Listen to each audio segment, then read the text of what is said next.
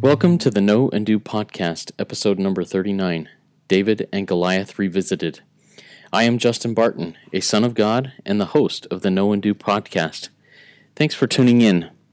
If you recall from the last podcast, the invitation was to prayerfully identify something in my life that is a trial or tribulation, then to ask God to give me peace and understanding and apply Christ's grace in my life. Perhaps that this peace, understanding, and grace will make this burden become light to me. Part of the potential power in this podcast is for people to be able to share their experiences of faith and hope in an honest and open manner.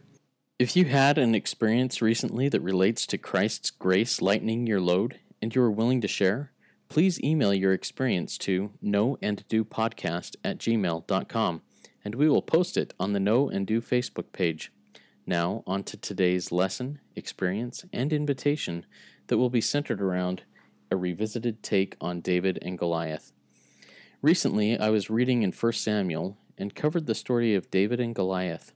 As I studied, I thought of a different way to interpret this experience that David and Israel had. Usually, when we think about David and Goliath, we think of the little guy taking out the big guy by relying on God. And that really is what the story is about. But today, I saw something a little different that I feel I had to share. When David came into this story, he was sent by his father to take food to his brothers on the battlefield. David hadn't heard of what had been happening in the last 40 days with this Goliath guy who was taunting and mocking the Israelites. But more importantly, he was mocking God. So, when David arrived, he heard this mocking and was incredulous. How could this pagan talk like this against God and against God's people and not be punished? Why wasn't anyone doing anything about it? So he asked around. First, his own brother comes to David and tells him to be quiet and stop being such a naughty and arrogant little boy. Then, one of the more powerful statements in regards to defending the truth and right is spoken by David. In 1 Samuel chapter 17, verse 29, it reads, "Is there not a cause?" Wow. But it just didn't stop there. Then, many of the rest of the Israelite army pretty much tell David the same thing. They basically tell him, "Step down, son." David continues through this, what could be called bullying or intimidation from his own family and people, and eventually gets in front of the king, in front of King Saul, and says basically the same thing. If no one else of God's people will go and stop this blasphemy or this disrespect, I will. The king kind of scoffs and finally says, "Okay, may God have mercy on you and us. It's your life, but at least wear my armor and use my sword." The rest of the story is pretty well known. David goes out with just a sling and a few stones, and in the name of the Lord, and takes care of business. An angle that I caught this time is that David was being dragged down from doing the right thing, even by his own family and people. He was being told that the good thing he wanted to do was foolish, and that he couldn't and shouldn't do it. In my experience, I have seen and even participated in telling well-meaning people to stand down and stop doing the good they are doing. I have seen and found myself in the shoes of David's brother, Eliab, telling someone that they are stupid for even thinking that they can do something good and even great. This is a sad realization, and I am determined to not do that anymore. The invitation today is to see the good that others are doing around me, even if at first it seems foolish, and then to offer encouragement and lift them in their well-doing, and not to discourage them. Before I move on, there's another verse of Scripture that comes to mind in relation to this insight in Galatians chapter 6, verses 9 through 10, which reads, "And let us not be weary in well-doing, for in due season we shall reap, if we faint not. As we have therefore opportunity, let us do good unto all men."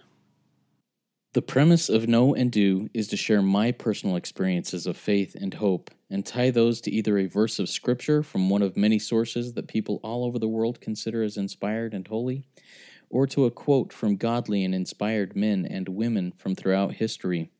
From these experiences and sources, I will then issue an invitation to myself, and in turn to the audience, to do what is now known. I do not pretend to be an expert on doctrine or on any of the subject matters that will be shared. I only claim to be one of God's children, walking through life the best way I can figure, striving to do God's will for me, and sharing what I experience. If you feel that this podcast is a positive influence in your life, please subscribe to it, then rate it and review it. Also, please like and follow Know and Do on Facebook. Find us there by searching for Know and Do. As always, my experience is that the key to peace and happiness in life is knowing Jesus Christ and doing as He teaches.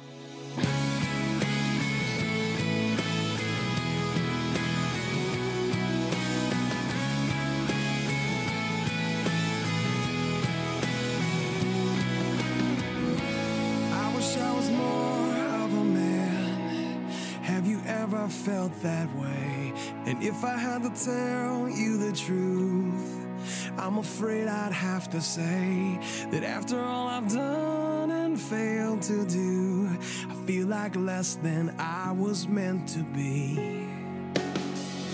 And what if I could fix myself? Maybe then I could get free. I could try to be somebody else who's much better off than me. But I need to remember this, that it's when I'm at my weakest I can clearly see He made the lame walk and the dumb talk, and He opened blinded eyes to see that the sun rises on His time. Yet He knows our deepest desperate need, and the world waits while His heart aches to realize the dream. I wonder what life would be like if we let Jesus live through you.